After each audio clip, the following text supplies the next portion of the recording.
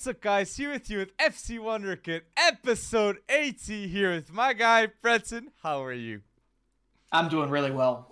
Wait, hold on. No, that was. I don't know. Somebody was telling me to say that. I'm not doing really well, and I will tell you why later. But I don't want to get into it right now. Okay, We're gonna talk Philly. about that MLS Cup after. Definitely. I need to know the scoop. Will. I need to know your thoughts. We'll get there. We'll get there. I need some time for this all to sink in. And luckily, there was so much football. I got to wake up this, over the weekend, right after that Philadelphia Union lost in MLS Cup, and I got to watch Chelsea Arsenal. I got to watch Tottenham Liverpool. I got to watch PSG. I got to watch. So the absolute glut of football that was on as we try and throw as many fixtures as we can together before this World Cup starts in 2 weeks' time. Yes. There's a lot to talk about, but I got to ask you before I get on a plane. Yes. I'm hyped up for that, man. Next podcast. It's here. Goodness. Next podcast is presential. So people, hit that like button, okay? Let's hype up for episode 81. And we're gonna have a bold giveaway. So if we see a high like rate, we'll do a giveaway of like 3 to 5 hoodies, people. So go bold in that comment section, okay? And in the like button. But yes, let's start with the football. And you said it. You started with the Chelsea Arsenal. And this is it's the second consecutive loss of Graham Potter at Chelsea. And it's not looking good, man. Cucurella got bullied by Saka. And the team needs new transfers. And Kunku is definitely needed. And Aubameyang, 8 touches? 8 touches? Yeah. Aubameyang didn't show up. Armand Broja, come on, it's not the game that I'm going to judge him, but they need another finisher at the top. So Kunku must happen. But why aren't we judging Broja, right? I honestly, I have to. Long extension. Right. And Aubameyang's there. Aubameyang's getting like 300K. Yeah, I get it. He was brought in to score goals, but the issue is Havertz looked lost. True. Cucurella once again did not have a good game. And I'm actually surprised that this team was as dependent on a Reece James, was as dependent on say an N'Golo Kante, was as dependent on maybe not a Chilwell, but this injury crisis that's going on there, it's not exactly like Zakaria getting injured midweek and not being able to play. Play better than Cucurella, definitely, especially leading up to a World Cup. In my opinion. I'll be honest. Previous to these last few games, I would have said no to that. But as of right now, there's Graham Potter is naive right now. He is managing. He is managing with naivete, in my opinion. Everybody looked listless. They were wandering. There was little intent on the field. I think all 3 of those things mean the exact same thing. True. He keeps putting in players that aren't going to necessarily change their tune just by continuing to play them. Raheem Sterling, in particular, to me, has not looked particularly good. And when it comes down to it, you've got a Christian Pulisic that is itching to make an impact for this team, and you don't even give him a chance. Or if you do, it's in the last whatever minutes with literally nothing to do. So, yes, that feels biased. I get it to a lot of our – but you're telling me Raheem Sterling's playing better? No, Raheem Sterling's not playing better. Aubameyang's not playing better. And those initial signs of great, like Kovacic going bold, Havertz playing good, now we have doubts. And Cucurella, the star man of Graham Potter. So I'll repeat, and it has to happen, people. Transfers needs to happen. And Mr. Shields with Todd Boehly and Graham Potter, they need to find players to make immediate impact in this team. Again, Aspie is the only leader in that locker room. They need leaders and players to make a difference right now. I think Neymar, I'm not joking, Neymar to Chelsea next season is real in my opinion, honestly. But people can be skeptical right now, but the PSG drama will not finish with Mbappe. And Neymar will want to be the star. And Chelsea will pay. We'll pay that big salary, okay? So no doubts right there. But mentioning the other side, the winning side, because London as it seems, is red, okay? Has to be mentioned. And my first thing is, Saliba has to be said as a top 3 center back in the Prem 100%, okay? Starting for France, and in that game, that was a masterclass against Chelsea. Simply the best Frenchman right now playing at the back next to Upamecano, which is impressing me too at Bayern. But I really wanted to say that. What a game. And it just goes to show you right now, Chelsea's biggest loss has been Antonio Rudiger, in my mind. And then when you look at Arsenal, you had big games not just from Saliba but also from Gabriel. Gabriel scored the winner. No. Yes. Yes. And Ben White played well. I mean, they didn't play insanely well, right? When it comes down to it. In fact, I had people trying to convince me via tweet that William Saliba did not have a good game at all, and then boom, there he is. I know, and I honestly was like, am I taking crazy pills? No, he was the best player, the best defender on the pitch there. And when it comes down to it, that loan to Marseille, I don't know if it intentional. I don't know how close it ever got to Saliba leaving full time, right? But that loan to Marseille was everything for William Saliba. Facts. Him coming back and him continuing to put in just beautifully composed games left and right. It is pretty fun to watch. And then you like lick your chops because you're looking at this kid. He's still 21. He's still so young. So it's amazing. He leaves Liga as the best center back, okay, in the league. And now he comes to the Prem, and I'm saying top 3 already for Saliba in the Premier League at 21. So the history has just started, okay? And you said about Gabriel Magalhães, and it's true.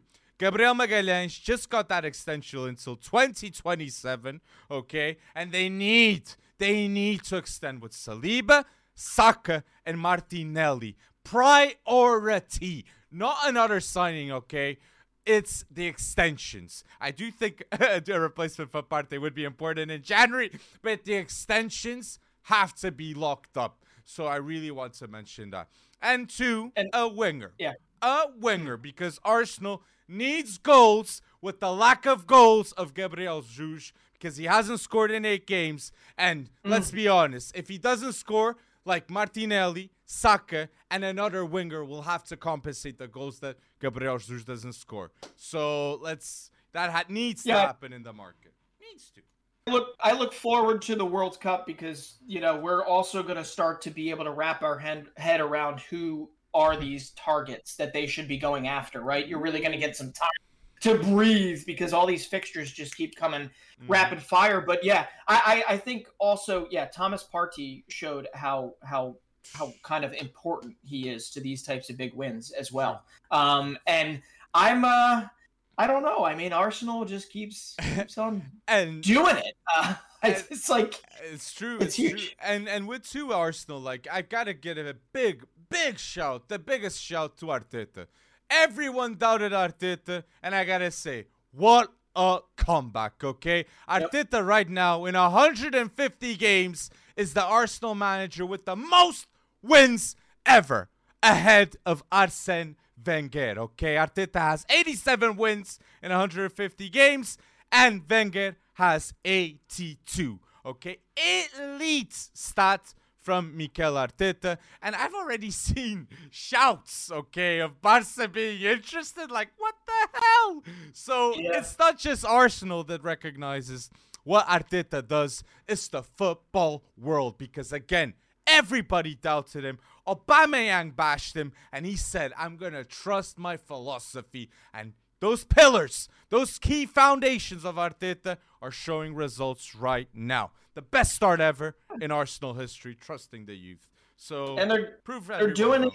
They're doing it in spite of the Kroenke ownership, right? which became a target of ire, understandably so. They're spending more. Yeah, I mean, you just listed a few naysayers. You got to remember that both of us at one point were naysayers as well.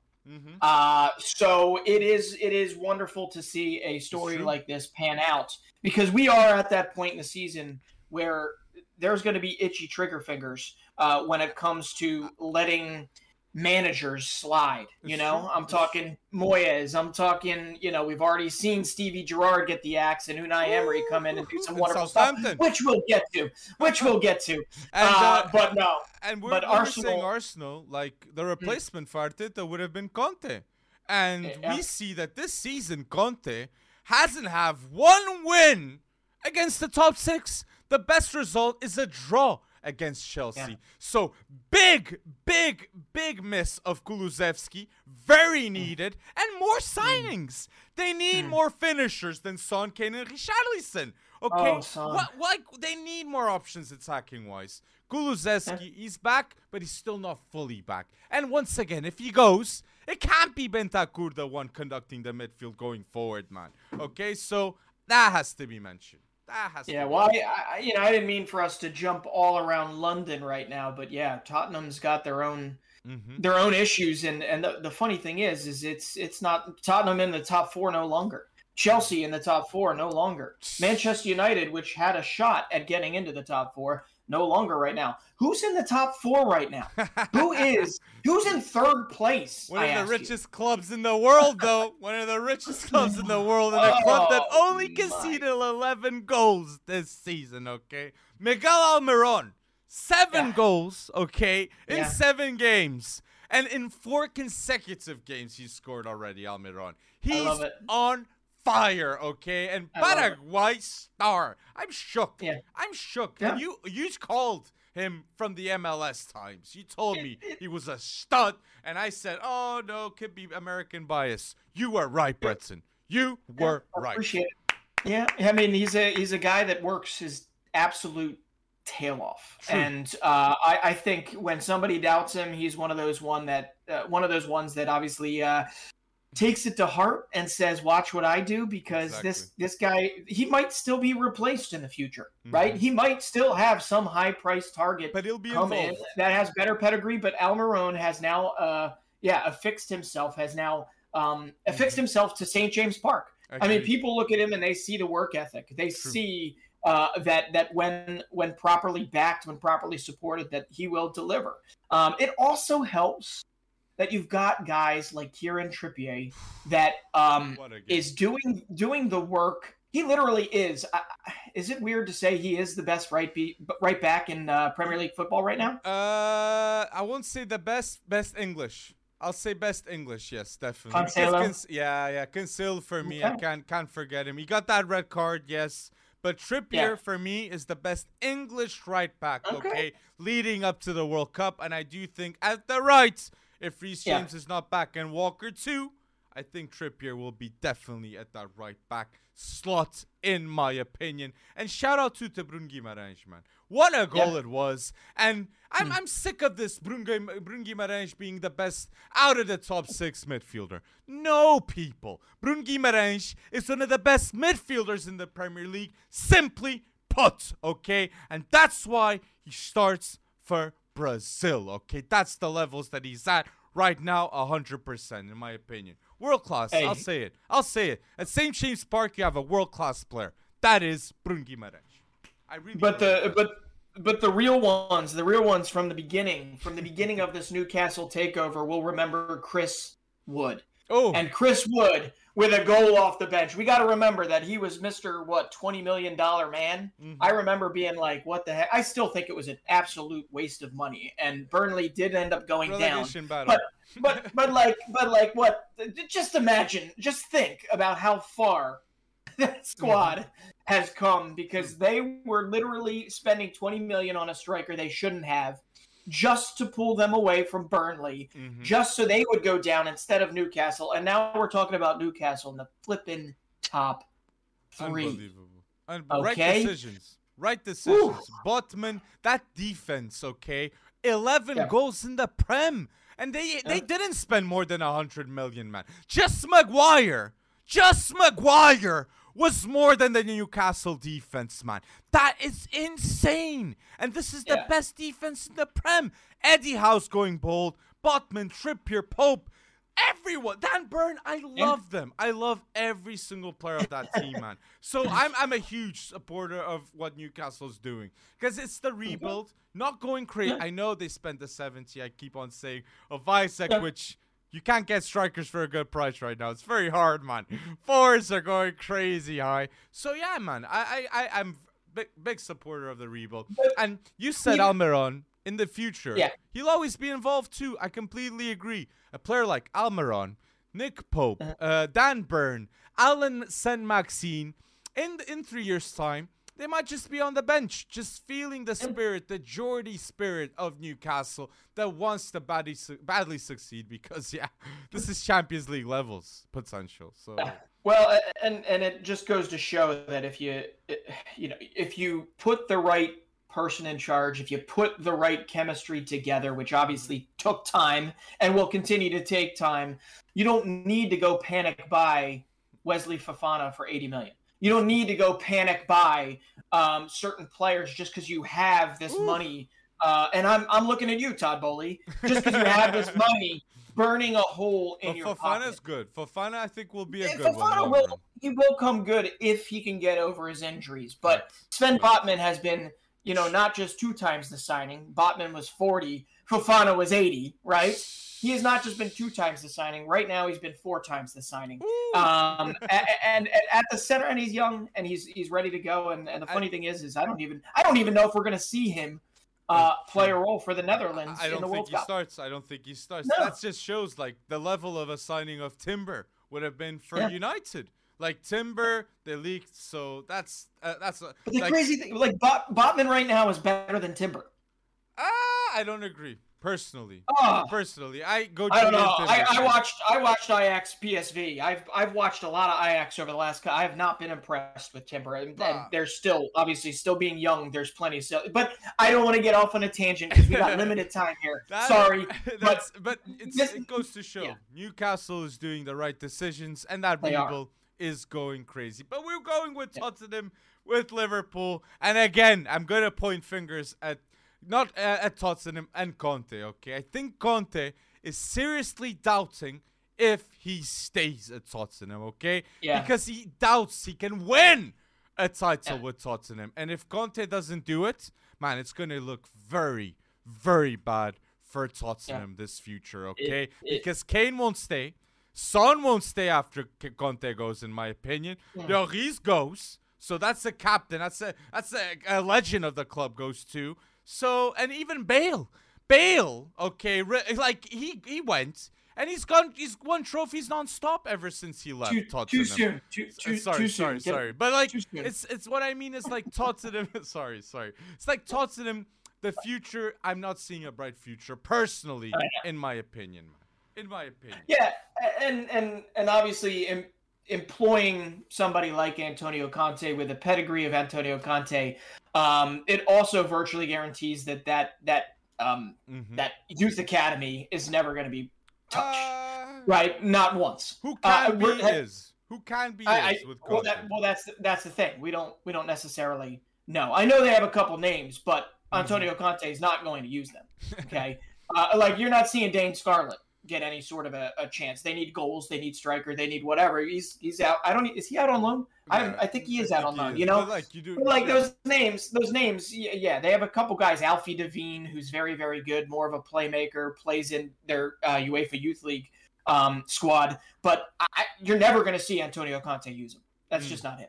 Okay, so what it comes down to is I'm 100% agreeing with you. This feels like early day Conte, where he's like making excuses. Like, my squad is not good. My squad is not good. True. He also deserves some blame for these last few results, right? And losing Son, they got back Kulu, but losing Son is going to be tough. And I only hope, let's do this, right? I only hope that Son makes it back for the World Cup. Just like I said with Chelsea, I think badly Tottenham also need those transfers, man. And going to Liverpool, man.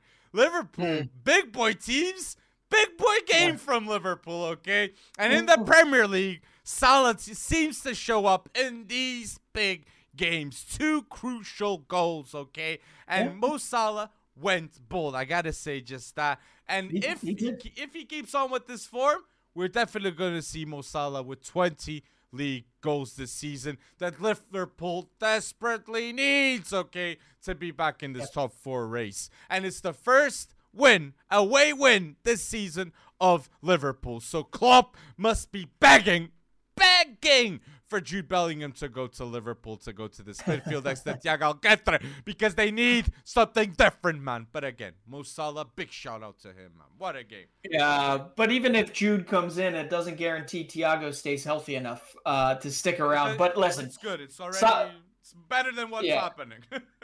Salah back. I mean, Salah has one of the quickest windups, in all of football when it comes to taking a shot.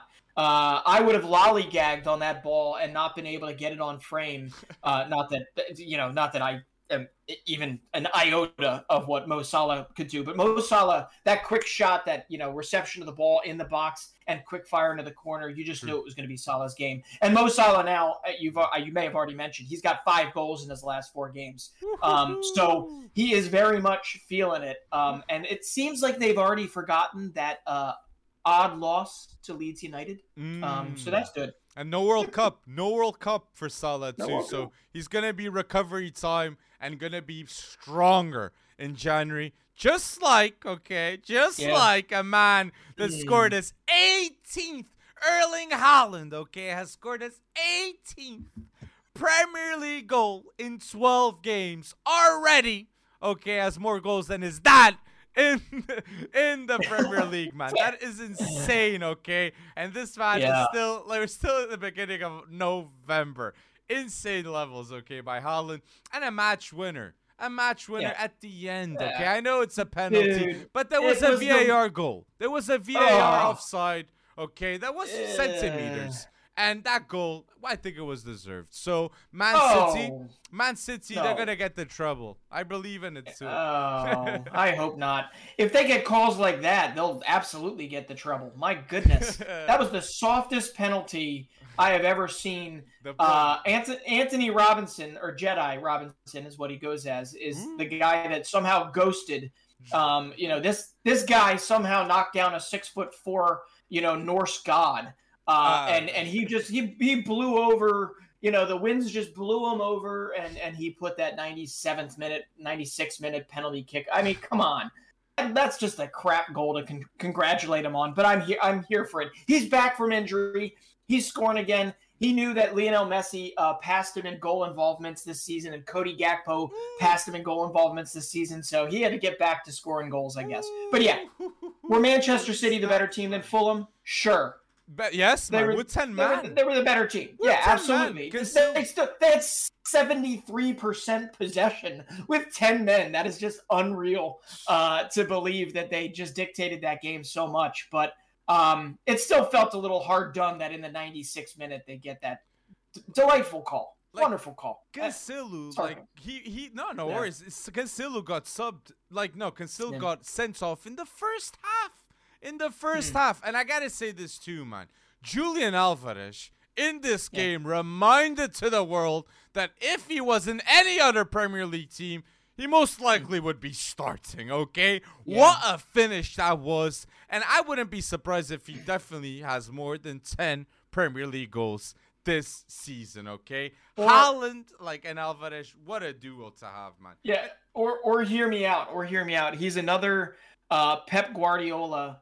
Julian Alvarez becomes another Pep Guardiola offering in order to make the rest of the Premier League more interesting. Imagine he goes to Chelsea or he goes to Arsenal and starts banging in goals for them, a la Gabriel Jesus. I'm kidding. I am absolutely kidding here. But at some point, it's going to get annoying for Julian Alvarez, who is a massively natural finisher, has clearly had no problem fitting into the system whatsoever. At some point, it's going to get annoying that he is not the head honcho. I think Haaland is inevitably going to leave. And I think the moment when Haaland leaves, 2024, 2025, I think Alvarez will be the main man. Yeah. And then that's that new Aguero, The new Agüero type beat, that can be the new name for Alvarez. Le Araña Agüero. I like it. Well, while we're on the Manchester City run, because I'm with you. It feels like momentum's building, and my goodness, I cannot wait until City and Arsenal actually, meet and get this over with. Or they already met once, right? Mm-hmm. Yes. No. Have Man City and Arsenal played yet? I haven't seen it. No, it's still no. Not yet. But before we move on from Manchester City, I have to bring up midweek. I understand where it's old news, but you got to bring up Rico Lewis. Okay, you got to bring up Rico Lewis first off, mainly because there aren't many of these youth academies that break their way through like Phil Foden has.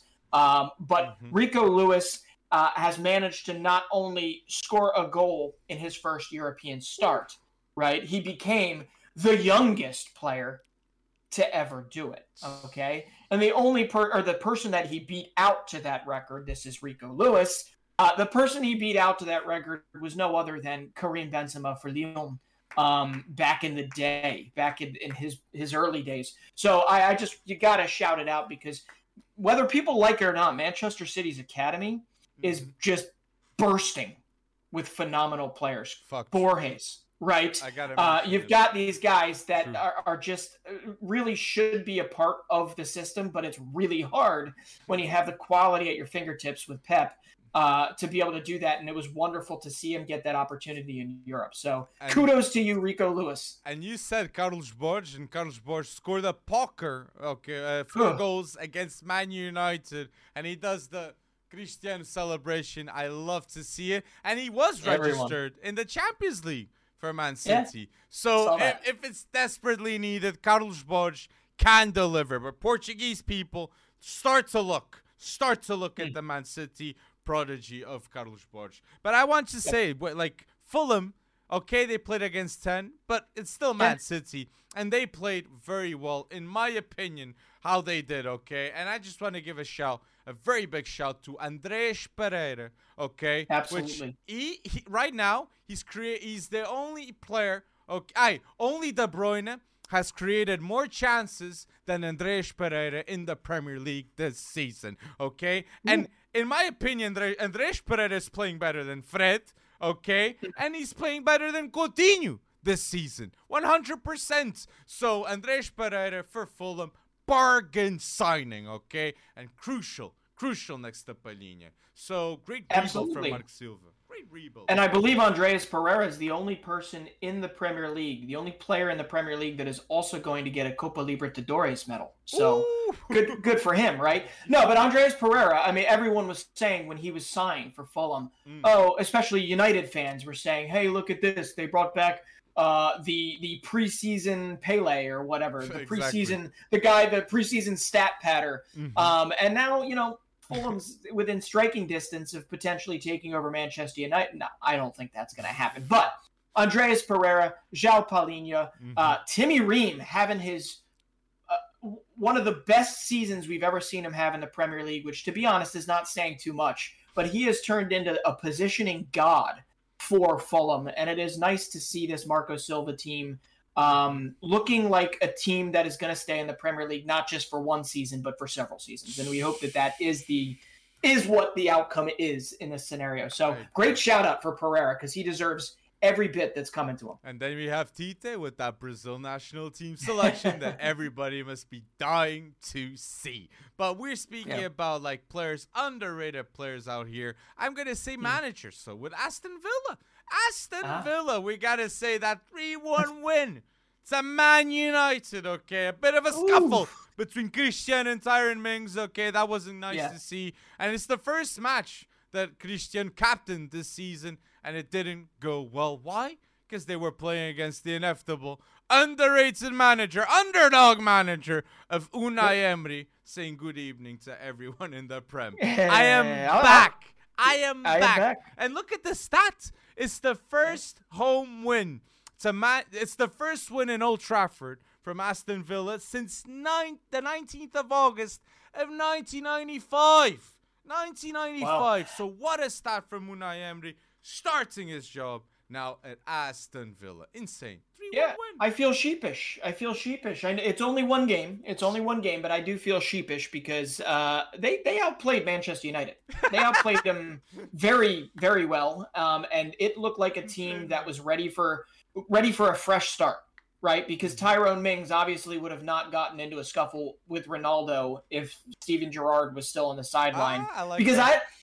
I don't think his verve would have been there. I don't think his head would have been in the game. I don't think his boxing gloves would have been on. And you saw that throughout the squad and throughout that game that Aston Villa was just a jump to every ball. Jacob Ramsey looking phenomenal, right, for them with a goal and assist. I believe he's one of only 4 players to not only score a goal but to assist. And on top of that, have an own goal in the same game. And there you go. 21 or 22-year-old Jacob Ramsey is your guy. But Unai Emery, okay, it's clearly guys that are ready to prove themselves because Leon Bailey looks a different player already. I agree. So I love to see it, and I don't know what's going to happen with Villa, but there are other teams that have worse problems than Aston Villa do right now, and if they continue to play like that, I don't think Villa has to worry about bottom half of the table any longer. I agree. I think they'll be top 14 with Unai Emery, man. That is a clear intent of change by the Aston Villa team, and I agree. I was surprised with how Man United played. I got to be honest, man. I was expecting more. Good. I was expecting more from the team, and with Garnacho starting too, man. Oh, you got to expect so much, man. But in the Europa League, I got to say, though, he's got that first professional goal. What a dream for your first professional goal. Be of an assist of Cristiano Ronaldo playing for Man United. You couldn't ask for better. So that celebration, Garnacho, I am loving what I'm seeing, man. And I got to say, big thumbs up to Lisandro Martinez, which he for sure is helping that development of Garnacho at United. Yeah, I'm honestly going to put this loss to Villa at Ten Hag's feet. I'm not going to put it at anybody else's because he started Garnacho a couple days after starting Garnacho, you know? and the kid's 18 years old. I don't care how good he is. He's confident, but at the same time, that's a lot to put on your legs. In one day. It was nice to see Shoretiri on the bench. It was nice to see, a couple youth products on the bench. But my goodness, there was nothing going on with United. I mean, Ronaldo didn't look interested in the game. I'm sorry, he didn't. It wasn't the best game. It wasn't the best game. And Unai Emery definitely knows how to react to Ronaldo. That's. I feel like I really liked how Aston Villa played. Again, I was shocked with the level. Mings was better. Like Jacob Ramsey, like their own goal. Okay, that was unlucky, but the rest, and he won't even be called up. Okay, or he's not even in the debate to be called up for this English national team. Jacob Ramsey, just like James Maddison. If James Maddison, isn't selected, and a Sancho, a player like Sancho or a Ward-Prowse, something just crazy out of the blue, it happens, man. That's total disrespect, man. Call up Maddison for the World Cup. Just want to say he's not going to. He's not going to. I honestly don't believe he's going to. But if you go back at the stats and you look at English, I don't care, midfielders, forwards, collectively. And you look at goal involvements since I think the beginning of beginning of 2022 or maybe the beginning of last season. I have no clue. But if you look at the stats, James Maddison is right up there, and he's had some injuries along the way. Anything I know, and Maddison's got this bite to him. We talked about Mason Mount last week and how he doesn't have that bite, and it was in existence again versus Arsenal.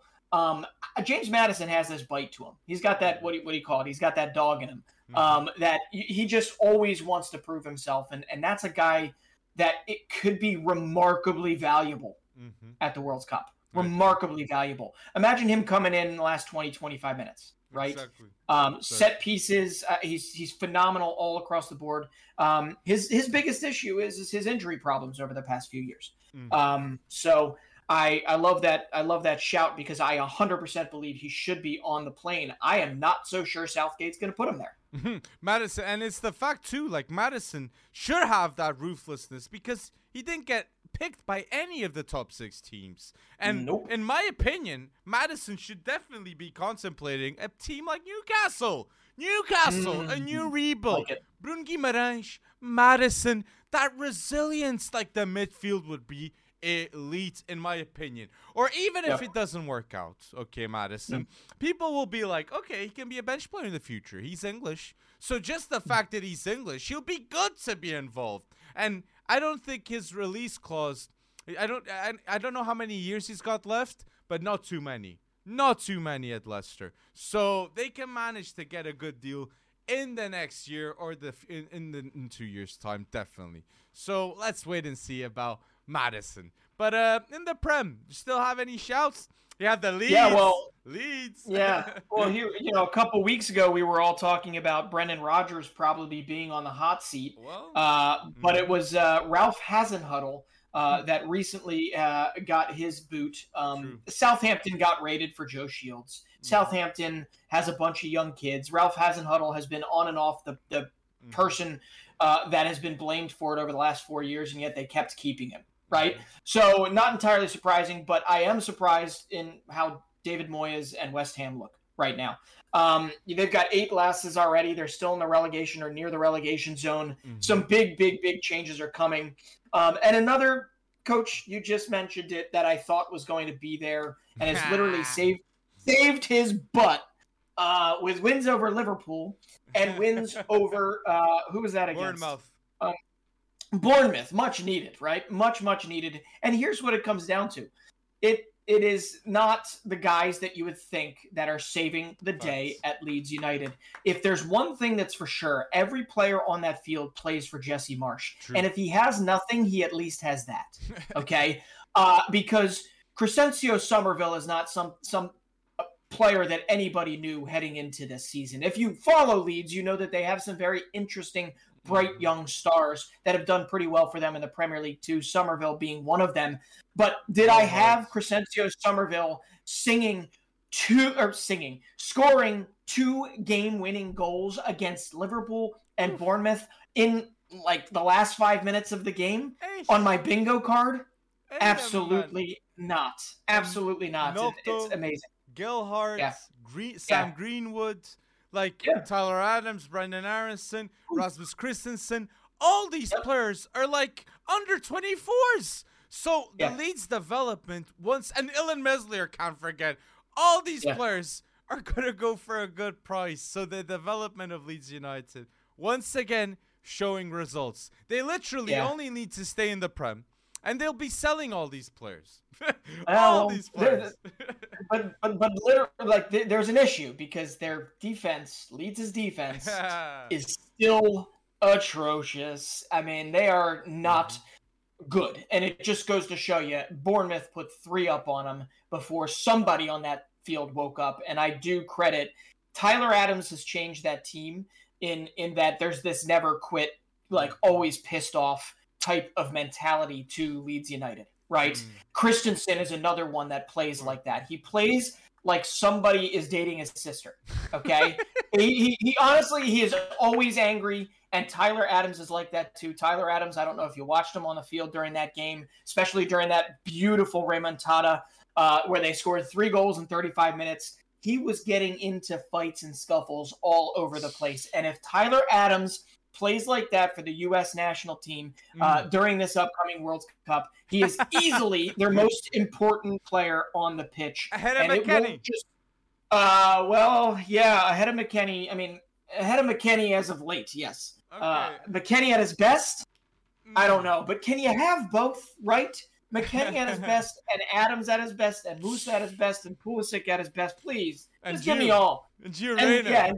And Brendan Aronson. Oh my days, man. If all these players are at their best, man, you're definitely going through with Wales. Because England's definitely going through. But we can World Cup talk, man. We're about to go bold with that. So if you're enjoying this video, until now, don't forget to like this video on YouTube community. But now, switching leagues, Premier League. Let's go for the Bundesliga, the youth league, because something amazing happened against Bochum. with Dortmund winning 3-0, and 2 of those goals, okay? 2 goals. Youssoufa Moukoko at 17 is scoring braces, okay, in the Bundesliga like it's nothing. Expected right now. Insane, okay? Haller, okay, for unfortunate circumstances that happened, but Moukoko is showing up and showing. Why don't I have that extension already, Dortmund, until 20? My contract is until 2023. Mukoko's playing like he needs to get that extension. Definitely, okay? And he became the youngest player ever to score 10 goals in the Bundesliga. So Jude Bellingham, youngest captain ever this season, and Moukoko, the youngest to score 10 goals. Once again, absolutely trusting the youth, Dortmund's going bold. Yeah, and I believe I have a hunch here. I believe that before Erling Haaland left, he taught he gave Youssoufa Moukoko a little bit of his strength.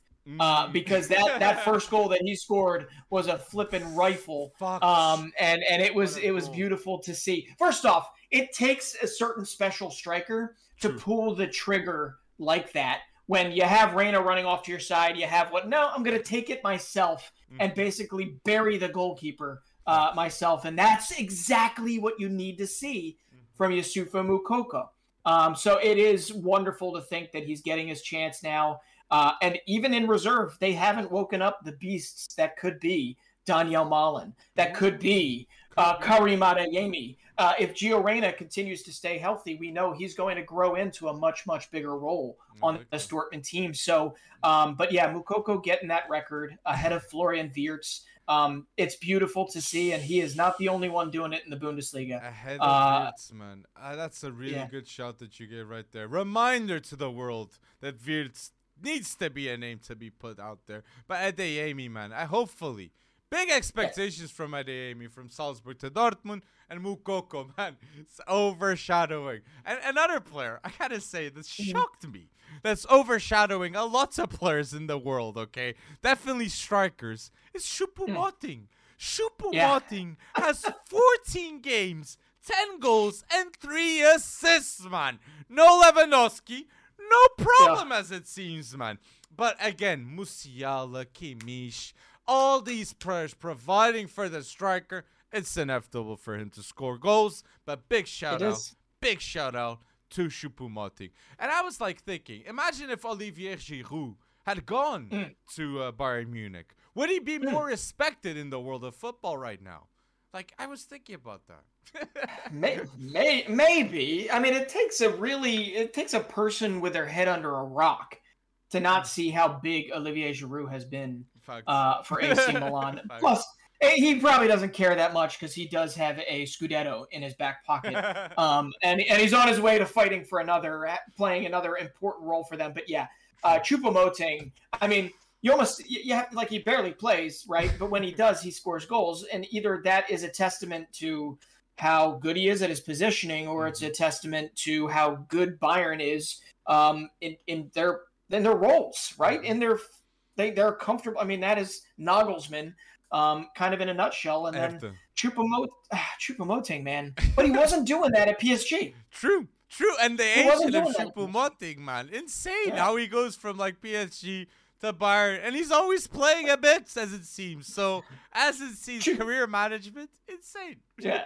Choupo-Moting is doing what everyone thought Alvaro Morata would do. Going from amazing team to amazing team, except Choupo-Moting actually scores goals. Right now, true. And there's conspiracy theories that Morata is money laundering right there. So, there's conspiracies about that in the football Twitter space. Just saying. Well, I'll tell you, man. You know who is not money laundering? Who also has his roots in PSG. That is Christian Nkunku, man, because every time you think he's going to slow down, this guy does not slow down, and I want to see him play a big role for France in the World Cup. Christo Nkunku is coming off a 55-goal involvement season last season, and everyone probably thought, that's probably one and done. It's probably a fluke. It's probably just one of those breakout seasons that gets him paid. Nope. He's got 16 goals, 2 assists in 21 games this season. They are on a 10-game tear, 8 wins, 2 draws since the beginning of October, and Christo Nkunku is the reason why. RB Leipzig, I buried them at the beginning of the season because they started off horrendously, and then what did they do? They finished in the top 2 of their Champions League group, and they're climbing up the table, and it's all because of this 24-year-old. This 24-year-old kid. It's amazing. Man, in the Bundesliga, 11 goals in 13 games. Insane, man. Hoffenheim couldn't stop him. And he can't, like, Nkunku. If Nkunku doesn't start for France ahead of Antoine Griezmann, seriously, there's serious problems, okay, with their champ for making that decision happen, okay? And the best player in the Bundesliga. It's not even like a bold take on that. And no Werner, and Nkunku still delivers.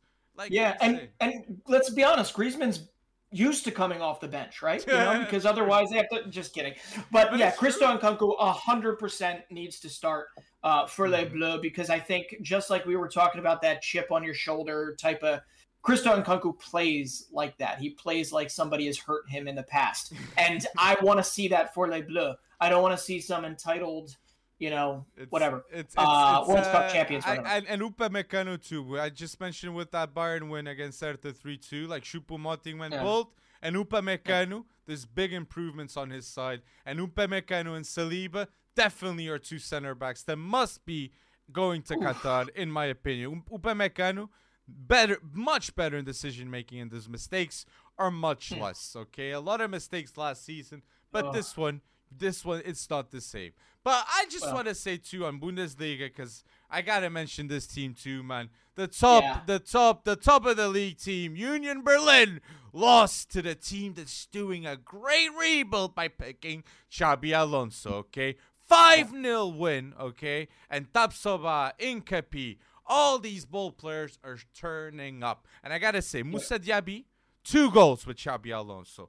Adam Hozek, a goal and an assist. So I am not surprised that the players that love goals love Xabi Alonso. Florian Wirtz, Palacios, Jeremy Frimpong must be in that plane to Qatar too, okay? So I really believe highly in this Leverkusen team. Yeah, just end the schizophrenia, please. End the schizophrenia, because that is what it has been to be a Bayer Leverkusen, watcher this season, because nobody expected that. Now, let's be honest. Union Berlin have been punching above their weight for the last few seasons, and if you look at their XG, right, which is expected goals, their XG is low. It's low, and yet they have scored so many more goals than what were expected, and they had found themselves at the top of the table due to a very organized way that they play and some very timely goals from Sabachu and Geraldo Becker. There is a team behind it that has been 1 point, I think now in second place, that has not been getting the credit they deserve because they have not been at the top of the table, and that's Freiburg. Freiburg, you don't know any of the people on their on the pitch for them, right? I believe Michael Gregorich is one of their best players. Okay, so what it comes down to is it is cramped at the top. Dortmund's even still in it, but you got to give kudos to some of these teams that are really making a run at it, while Leipzig finds their feet again, while Dortmund finds their feet again, while Leverkusen finds their feet again. And I'm 100% here for it, because while we all know Bayern's probably going to still win it in the end, at least for now, there's a little parity in the German Bundesliga. And Leipzig, man, I'm going to give big credits with them. I'm going to go back to them, because Leipzig did take that decision of, we're going to keep Nkunku another season. We're going to keep Gvardiol another season. We're going to sign in Timo Werner, okay? So they're making tough calls, and the right calls, as it seems, right now. And the manager changed too. So RB Leipzig is going bold, and they're definitely aiming for the Bundesliga title this season, because there's an opening. There is an opening.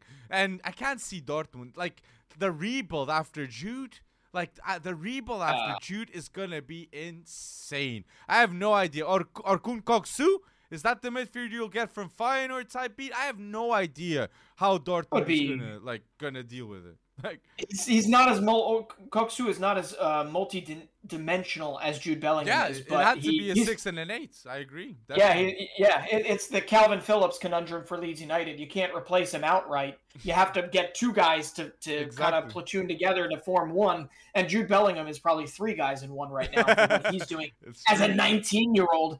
But no, it is good to see. And one last thing in the Bundesliga, really quickly, they're wonderful to hear. Alphonso Davies, during Bayern's game over the weekend, limped off with a tweaked whatever. And it does seem like this is not something that's going to threaten his World Cup squad, his World Cup participation. So I know all CONCACAF fans, if you will, whether you're Mexican, whether you're American, whether you're whatever, you're still looking. The World Cup would be a worse off place if it did not have Alphonso Davies playing his first World Cup. So I am 100% excited to see him suiting up for Canada. I'm sure the people at home that are Belgium, Moroccan, and Croatian, they're looking. They're looking because Canada, that group is so interesting, okay?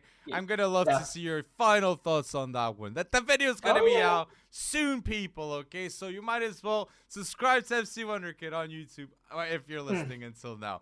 But we're talking here Bundesliga, and in the La Liga, something big, very big happened. And I was quite surprised with how fast all the news came out about PK retirement, and I gotta say, best decision he could have done.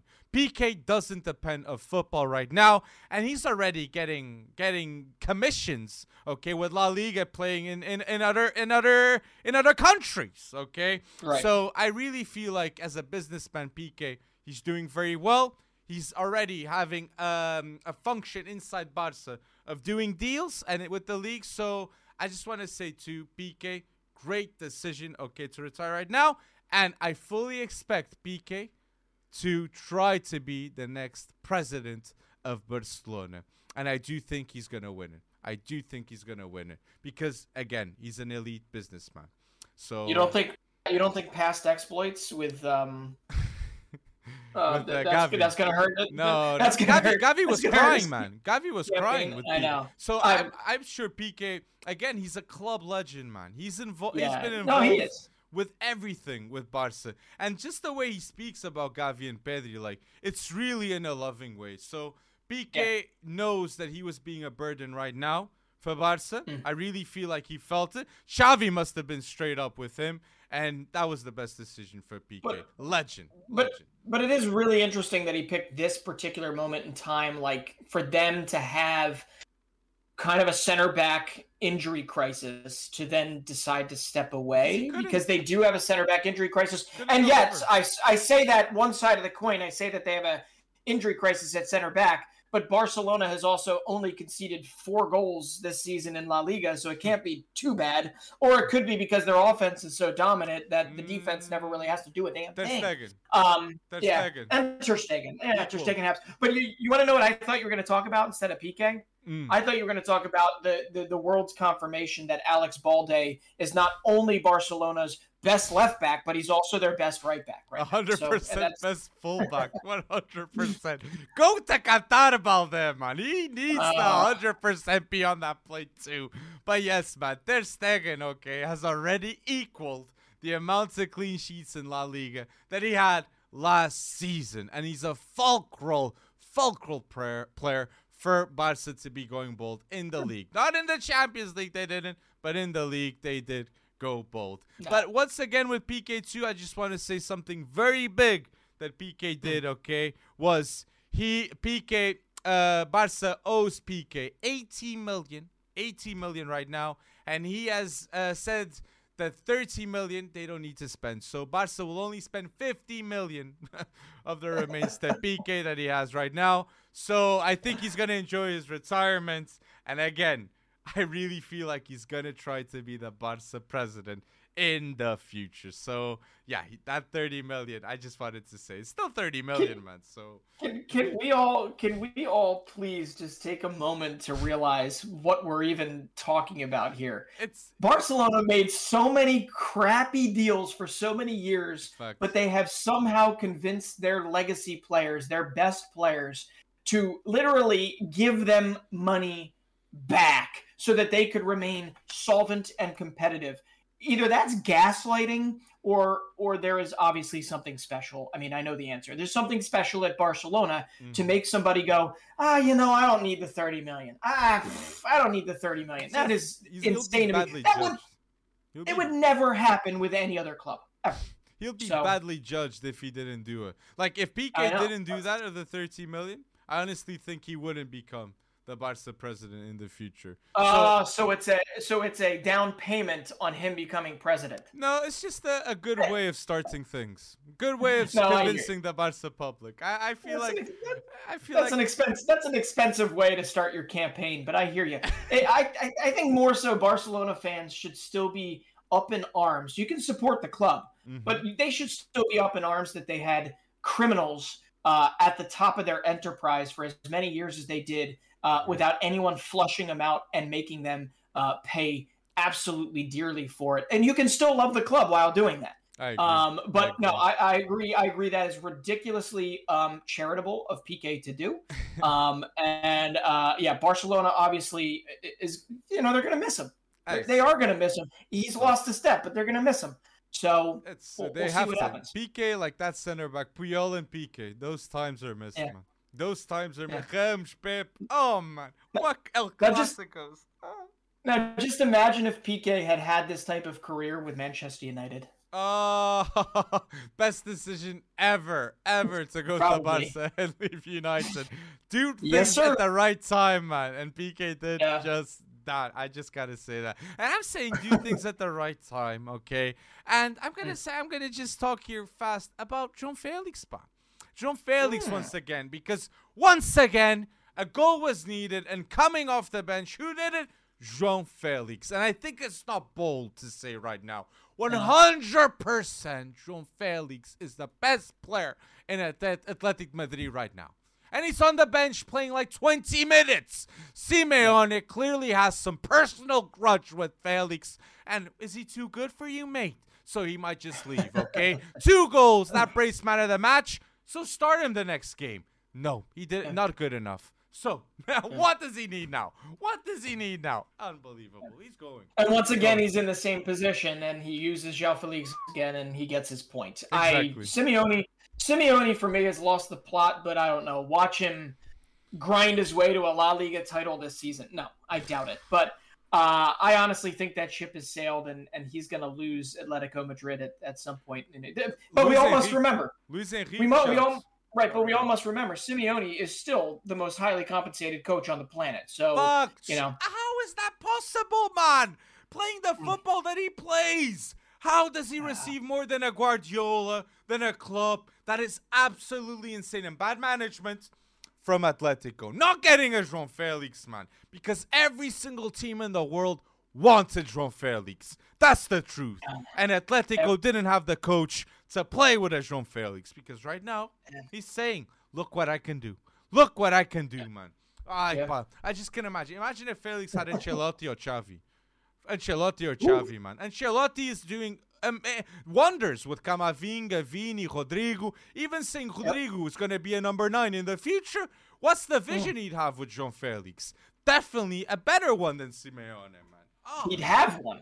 He'd at least have one, Exactly. So there's that. Exactly. Wow. Well, but, I don't know. You got anything else about La Liga? I want to hop over to Serie A for a second. we can go Serie A, definitely, man. Because no Kvisha, Napoli still wins against Atalanta. Oh, that's what I was gonna say. Yeah, I mean that was not an easy test against Atalanta. Okay, Atalanta is still a good team, and they passed with flying colors. Why? Because they have depth. They somehow have depth. At the beginning of the season, nobody was expecting Napoli to have this type of depth. But when all your transfers happen to pan out like right away, and they make ridiculous outsized contributions to your team's success, you can have Victor Osimhen going bold. You can have Peter Zielinski going bold. You don't need Kvaratskhelia to do everything for you, all while having a immensely solid defense like Min-Jae Kim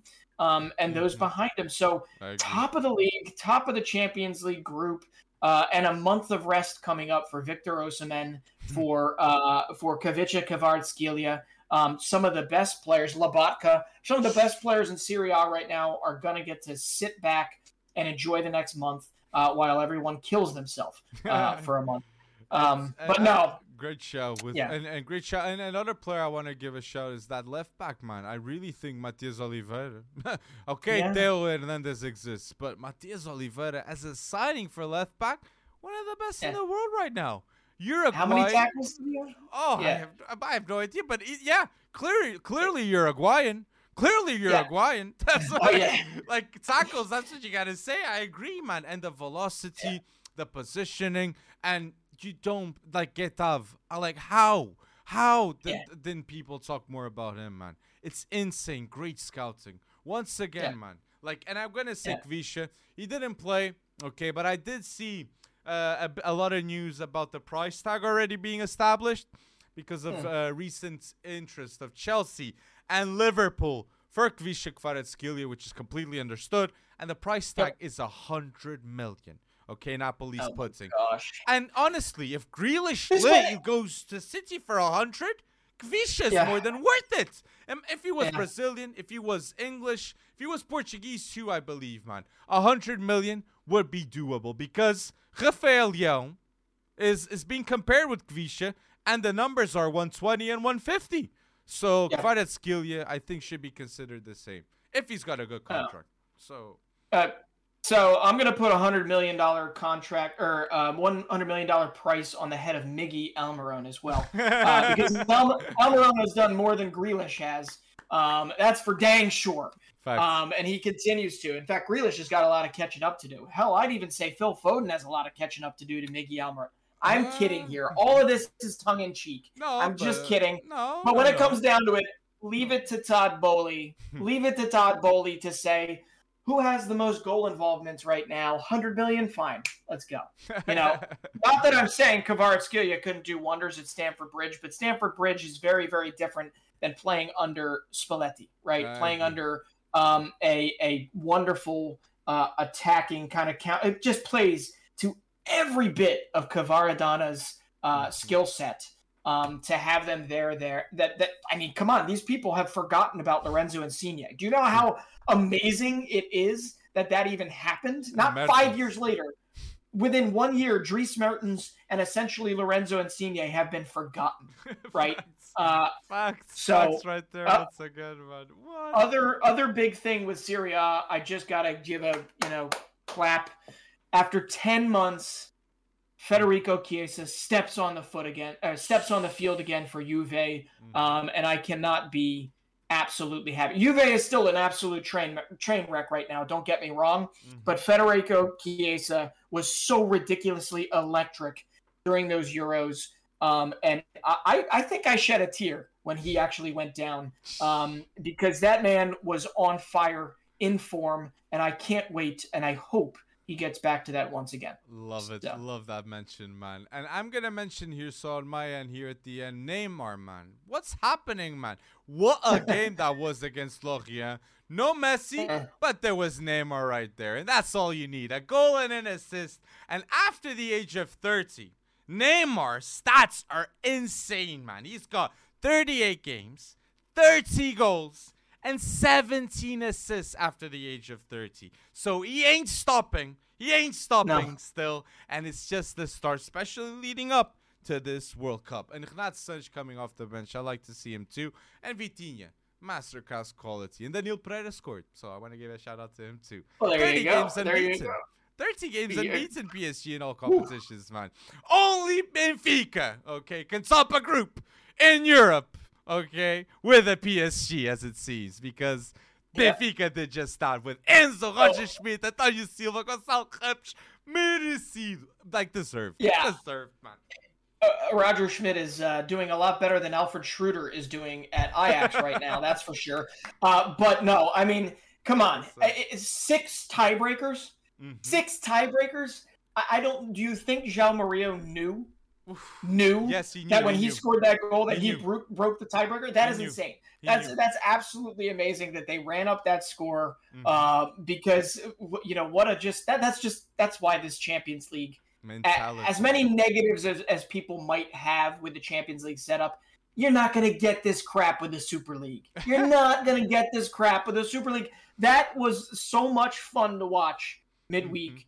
And Benfica, continues. What are they, like 20 games, 20 wins, 3 assists, 3 draws this season? Yeah, I think it's 20. I think they got 23. They're definitely more than 20 games unbeaten already, and they have like more than like 45 goals this season. And you got Rafa, undisputed, one of the best Portuguese players out there. João Mário. You got Enzo, Antonio, Gonçalo Ramos. So you have 5 to 6 players here that are going to give definitely Benfica 200 million. Definitely 200 million. Enzo leaves for 80, like straight off the bat. Gonçalo more than 50. Antonio, 60 minimal. So just these, close to 200. So Benfica, talent factory. Talent factory. Benfica comes right there. And I had to mention. But we can mention too Brasileirão. Talent factory. Abel Ferreira. Okay, what a win that was, man. Gotta say it. We can certainly mention that, but before we move on to the Brasileirão, I gotta say, because of what Benfica is doing, no offense to Porto, no offense to Sporting, but you're gonna find me when I go to Portugal at the Estadio da Luz. So get me, and we're gonna be there, right? We're gonna be there. Now, I do want to go to a Sporting game one day. I definitely want to go to a Porto. I've been to Porto and love that city. That city is amazing. But the circumstances have that Benfica is home when we are there. But it also just so happens that they are winning their butts off, for lack of a better term. So I am here for it. And you know who else won their butts off this season in order to win the Brasileirão? That would be Palmeiras. Yes. So, Palmeiras, Abel Ferreira, man, has 2 Copa Libertadores, 1 Brasileirão, 1 Copa do Brasil, 1 Paulista, 1 Copa Sul-Americana. Abel Ferreira definitely has to be one of the catalysts of best coaches, in Brazil. Definitely, in my opinion. Jorge Jesus went and made a change. Abel Ferreira did just that too, man. And Hendrik has got a great coach, man, for him. Great coach, man. So love it. For him to be doing what he's doing right now, with the composure that he's doing it with, and the respect he has for the game, Hendrik is going to be fun to watch for years to come. I'm all for giving people space, giving people time, especially when they're that young. But unfortunately, when you're young or when you're good enough, you're young enough. True. Right? Or true. What is it? What is it? When you're good enough, you're old enough. You're old enough. That's what it is. I know Abel didn't put Hendrik on purpose. Like he even said, like Hendrik could play, but I just feel like as a man, as a person, he needs to improve of a lot of moral aspects. This was Abel saying it, man. He said like fame can get to you, especially at a young age, and not everyone's like Neymar. That he can dance with fame and play well. But Hendrik, I think he's a very focused kid. But I really believe, I've said it in the past, Hendrik and Vinicius, that duo can lead the world of football. Okay? Potential, to go against Mbappe, Hendrik. Potential. So, bold player. How amazing it would be if Hendrik winds up at Real Madrid and Vitor Roque winds up at Barcelona. I'd be here for that. I don't know if Vitor Roque is the... Like, it's going to be like 30, 40, right? 30, 40 million. Yeah, it's not going to be that much. Yeah, because he hasn't, I don't know. He hasn't made as much. Actually, he has. He's been 17, phenomenal. 17. He's 17. He started in the Copa Libertadores final. If I'm Barca, I'd go hard on Moukoko. Like, like, whatever. Like, 30 million, give him that for the sign-up clause, man. If that's, like, the money. Like, if Hendrik goes to Real, I think the best answer that Barca could do would be Moukoko, in my opinion. But Xavi needs to first find themselves another center back before they go shopping for any strikers. But yes, no, that's a wonderful shot. And the last thing about Abel Ferreira, Hendrik is a different prospect than some of the ones that he currently has in the Palmeiras setup. But Gabriel Varane has gone through there. They still have Danilo. They still have some amazing young talents that are obviously older than 16. Patrick De Paula. They've got some players that will make the jump if they haven't already. And so he's got this experience with kind of blooding a young player. Endrick obviously is different breed, so it's going to be really interesting to see how his future pans out. Ronnie, man, too. Ronnie, Like that was a player that I didn't know too much about, and with Abel, Ronnie, Jesus, what a player! I think he's got like 20 goals like this season, so great impact. I think he had an offer of 10 million, and he didn't accept Abel. He said no, Ronnie stays. He's not going. So that showed. And Brazil, they don't refuse. They don't tend to refuse those deals in Brazil. So yeah, that was a big shout. That was a big shout. But I think something happened though in your side of the pond, man. It's time. It's time, man. What happened, man? Bale clutch time, unbelievable. From Real Madrid to now LAFC, 128th minute. I didn't like that. That's insane minutes for someone to score a goal. But before I talk about the Philadelphia Union, as a neutral, which I am not in this environment, but as a neutral, if you were ever on the fence about whether or not you were a football fan, especially in America where it is growing and it is growing exponentially, but there are people that are resistant to change and want to swear that baseball's the whatever and want to swear that football is American football is so much better, you just watch that game. Facts. That game did not have the highest quality of football in it, but that game was every bit of entertainment value. You had a David versus Goliath type of situation in the sense of LAFC with their big spending, owners and big names in Carlos Vela and Gareth Bale and Chiellini and all these names. And then you've got the Philadelphia Union who have pieced together a Moneyball roster and built from the youth academy with Brendan Aronson and Mark McKenzie and becoming that selling club that a lot of these Brazilian squads do over the years. Philly is just starting with that process. So you have these two teams that just went at each other. And Philly fought back not once but twice to tie it up late in the game the second time. And then they scored. There was a broken leg. Prayers up to Maxime Crepeau, who sacrificed his spot in the Canadian national team at the World Cup in order to win this game for them. He got in the way of Corey Burke. We took the lead. We thought we had 4 minutes left to close out the game, and there it is. Yeah, Gareth Bale, the $100 million man coming in, scoring a goal. And once he scored that goal, I'm going to tell you right now, everybody in the bar that I was watching it in, my brother-in-law that was at the game, we all knew that penalty kicks weren't going to do it. But I got a fun story for you. Here. The man, I love how the sun is shining on me right now, too.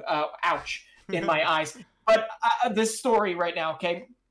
John McCarthy, the guy that came in for Maxime Crepeau when he went down and broke his leg, got a red card because he was impeding our striker and saved a sure goal, okay? But John McCarthy, who came in for him, the backup goalkeeper, barely played for the LAFC this season. You ready for this?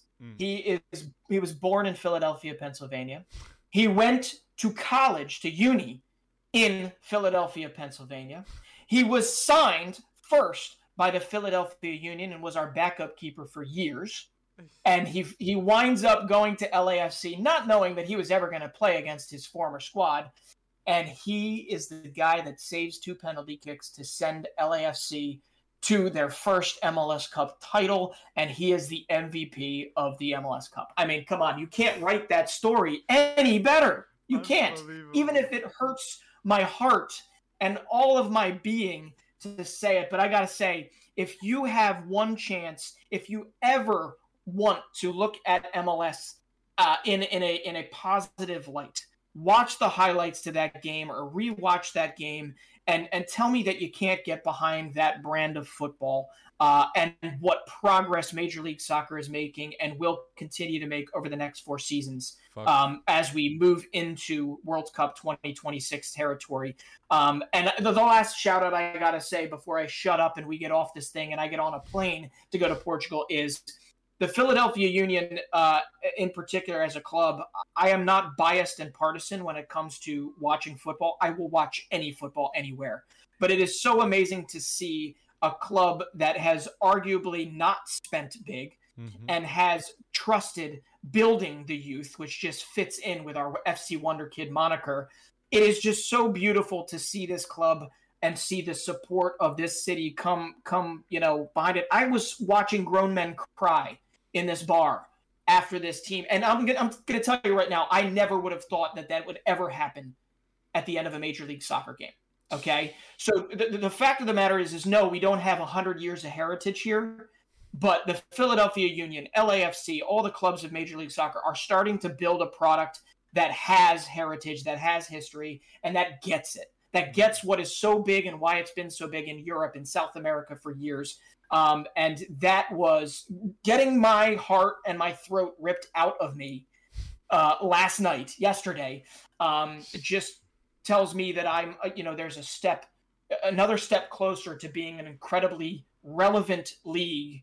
And the Philadelphia Union, I got to thank them because they're the reason that I am 100% obsessed with this sport. So there you go. I'm done. But next year, Union, you're coming back and you're going to get it done. But you guys have a good team, man, and good coach, right? So it's like the establishment, the pillars are there. So I agree about what you said about U.S. football, man.